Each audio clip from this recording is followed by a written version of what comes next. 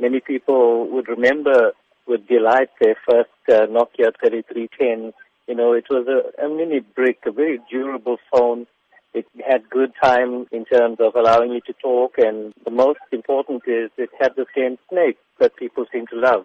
And, you know, the Nokia 3310 originally sold 126 million units. So this was a phone that changed the world, it seems. A major buying point here will no doubt be the price. It'll be around 700 or 800 Rand, and the battery performance, which Nokia state can last up to a month in standby. Are we likely to see anything close to these numbers? I think it depends on your talk time, and you know, this is a basic phone. It's not a smartphone.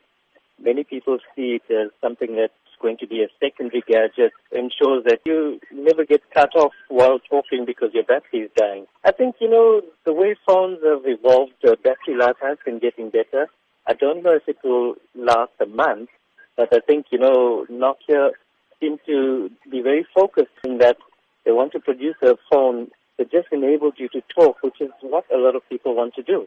And Edwin, let's discuss some of the new additions to the phone. An MP3 player, a micro SD slot, a 2-megapixel camera with a flash, Bluetooth. Do you think all these features will add to the hype? I think it adds to the hype. The original had a black-greenish sort of screen.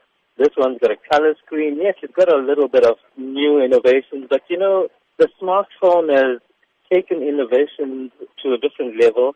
I think a lot of people will be disappointed that you cannot access your Facebook or send the WhatsApp on this particular phone. The phone just to talk, yes, it's good, but I think one's going to have two phones in their pocket just to be able to do all the things that you normally do. For example, even the internet on the internet browser is an old model that's apparently very slow.